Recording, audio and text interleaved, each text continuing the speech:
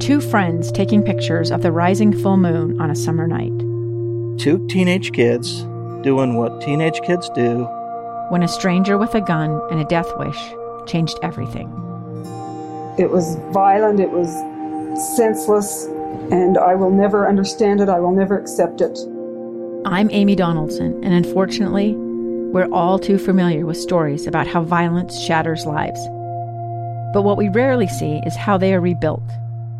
In a new podcast, The Letter, we relive tragedy, but only so we can hear the rest of the story. The struggle to reclaim lives, the realities of grief, and the possibilities of forgiveness. I believe in miracles. Sometimes I thought, there are no miracles. Yeah, there are, and this is a big one. Follow The Letter at theletterpodcast.com or wherever you get your podcasts. Inside Sources. Inside Sources. Inside Sources. Where KSL offers Utah deeper insights on the news. Host Boyd Matheson divides rage from reason and elevates the conversation on issues crucial to our community. On KSL News Radio 102.7 FM and 1160 AM.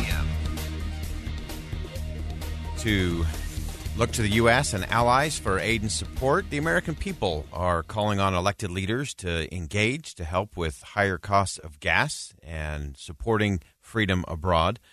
What do lawmakers do? What are the conversations happening in our nation's capital? Representative Blake Moore, representative from the 1st District here in the state of Utah, is going to take us behind the scenes for some of the things we ought to maybe rethink in terms of the impact here and abroad. Let's begin. Think you know the news of the day? Think again. Very pleased to have join us on the program today, Representative Blake Moore. Representative, thanks for jumping on. Thank you, Boyd. Absolutely. Obviously, it's a heavy time in Washington, D.C. A lot of very weighty things going on as it relates to Ukraine and what Russia aggression looks like and acts like. Give us a sense, a little behind the scenes in terms of what you're seeing and sensing, what your colleagues are sensing at this point. Yeah, I've described it as a heavy time to several people. It's funny you use that term because it's not just for Washington, D.C. This is a heavy time for Americans. It's part of who we are to stop this madness, to come in and be that presence of good in the world. And it's tough. My constituents are constantly reaching out about what they can do with respect to stopping this just evil war from Putin, an unnecessary attack on these Ukrainian people. It's the saddest thing, and it's tough to try to strike this balance of what we do in response to all this. Yeah, I know one of the things that is on the horizon this week, obviously, is some of the things that the government has decided we can do, about $10 billion worth of spending. I've been frustrated that this isn't standing alone as a vote, as opposed to being dumped into one more sky is falling, we have to fund the government before a shutdown kind of bill. What's the sense back there? Yeah, we're actually just getting into it right now, but you're exactly right. If this becomes another political ploy to put inside another bill, it's not going to have the broad support that it otherwise would. Nothing gets done back here in a one topic, one vote type of situation, which is what I love watching about our state legislature back home is, we're able to address things more individually, and the unwillingness to do that because they want to leverage this to be able to get broad support so they can do the funding mechanism, so they can even do other COVID relief. Like that's just, it's absurd. And so we're just trying to sift through it all right now. Yeah, and I think that's so important what you raised there, Congressman, in terms of this could have been a bipartisan, probably nearly unanimous vote, which is not only important in terms of just what's happening here, but the message to our allies and to our enemies around the world. But now we'll end up with, some big convoluted continuing resolution spending bill that some just will not vote for. And so then that sends a very conflicted message. And to me, that doesn't help us as the United States of America. No, it doesn't help us at all. It's not what the American people want out of their elected representatives.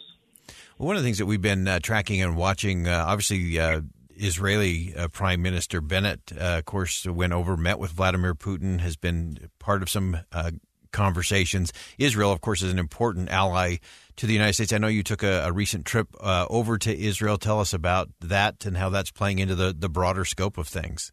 Yeah, in fact, Russia was brought up, and the attack happened while I was the initial invasion actually happened while I was in Israel. Obviously, very concerned government there with respect to Russia. They have to interact with Russia in a very unique situation with what's going on their borders in Syria. So they have to maintain an open dialogue with Russia, which I always agree needs to take place.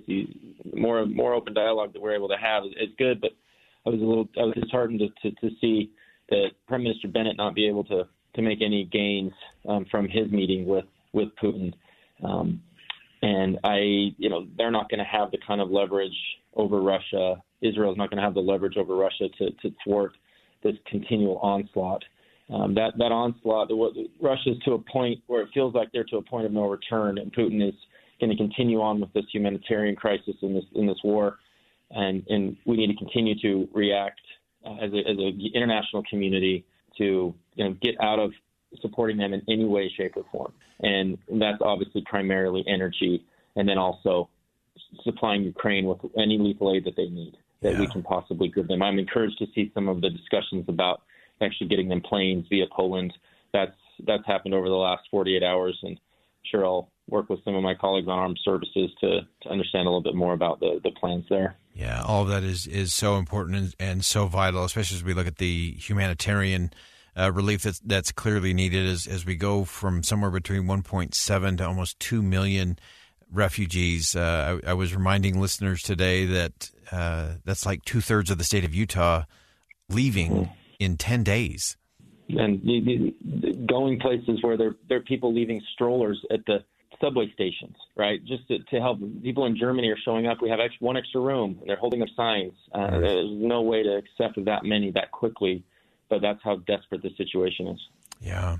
So let's talk a little bit about things. Obviously, sanctions continue to be a big topic in terms of what's happening to Russia, the debate over accepting Russian oil. I know this has been an area that you have been focused on, not just over the course of the last 10 days. This has been something that's been on your mind since you got into elected office, and that is our energy independence. You can pull up speeches that we made back on the House floor last February, 13 months ago, about the secretarial order, about the Keystone Pipeline. This, in my opinion, is one of President Biden's most egregious fatal flaws of his time in office so far. For no reason. There is no reason to rely on an ounce of Russian oil when we can process it, we can do it better here in America. We can do it with better environmental standards. I am hypersensitive to the need to reduce emissions, and it doesn't help us to rely on foreign and particularly bad actors with respect to this. So this is something that we've been trying to beat this drum, and particularly because of my committee assignment on natural resources, and now I'm the ranking member on oversight and investigation. And that's right up this alley of holding the administration accountable and providing the information that Americans or my own my own constituents in the First District can know what it is that there's no reason, there's no good reason for this. And Boyd, it's political. The environmental groups that are fringe environmental groups that weigh so much, they yield so much control over the Democrat Party right now. I mean, it's appeasing them. That's why it was day one without any real thought to what this is going to ultimately do. And it's limiting our potential. It immediately raised energy prices, 12 months ago. And now we're all grappling with that. And now we have an impossible decision to make on do we bump that up another notch with how much it's going to cost. And I think Americans are like, I don't care what it takes. We have to get away from any dependence upon on Russian oil. Now, Russian oil isn't as much. It's much smaller than their natural gas. That's what is really going to be difficult for Europe to move away from, and for us to be able to ramp up these efforts while Biden administration has really sort of tightened everything with respect to leases, with respect to regulation on doing it. When we have, I've seen it's been estimated that we can do it 42% cleaner than Russia can. And that's where we need to lead out and help our European partners so they don't have to be relying on anything with respect to Russia, because it's enabled Putin's egregious activity. All right. And I'm going to squeeze in one more question here. And that is as part of your maybe kind of the backstory to your trip to Israel, but also looking at something that is really flying under the radar now, and that's dealing with Iran. Yeah, so the JCPOA, everybody's focus right now is on Ukraine, where it should be. But President Biden has just an unwillingness to look at what took place in the previous administration, in the Trump administration, and say what good came out of this. The JCPOA is a bad deal, right? It's a deal that will enable Iran to enrich uranium faster. And they're countering it with there's a little more oversight from the IAEA. Well, Iran has found ways to extend that timeline or create a 30-day clause in there so that they don't get inspectors in there as quickly as they need to. Iran's ideology is to combat, to destroy Israel. There's no question. We need to believe dictators at this point. We need to say, dictator says it, that's what they want. Well, Putin wanted to go into Ukraine, he's willing to go into Ukraine. Iran does not want Israel to remain as a state in that region. This will allow them to get a nuclear weapon faster, and it's simply a bad deal. Trump went away from it, and what took place from that was other Arab nations like Bahrain, like UAE, Morocco, they joined into diplomatic relationships with Israel because America showed strength against Iran. It's a fascinating concept that Israel now has diplomatic and trade relations with Arab countries because U.S. was strong against Iran. And that is what the JCPOA is. That's why we need to back away from this deal. And it's all going on in Vienna as we speak. And it's, imminent that Biden might sign a deal with them. And you're going to see regional issues and regional conflict and other Arab nations scared from dealing with Israel because we, again, look weak against Iran, and we can't be in that position. Great insight, Representative Blake Moore. Thanks for jumping on the line with us today. I know it's heavy back there, and there's a lot of moving parts, and we appreciate you giving us some of that perspective, some of that encouragement in terms of what needs to come next. Thanks for joining us today. Always. Thank you, Boyd. Appreciate it. A lot of international headlines today. Appreciate Representative Blake Moore helping us get behind the headlines down into the principles and the policies that we need to be thinking about to make sure we have security here at home and can help freedom be strong around the world. Think Again with Boyd Matheson on KSL News Radio. A stranger with a gun came upon two teens taking pictures under a rising full moon. But violence is only the beginning of this story. Sometimes I thought, there are no miracles. Yeah, there are, and this is a big one. I'm Amy Donaldson, and I've spent my career talking about how lives are undone by violence. The Letter is a podcast about how lives are remade. Follow The Letter at theletterpodcast.com or wherever you get your podcasts.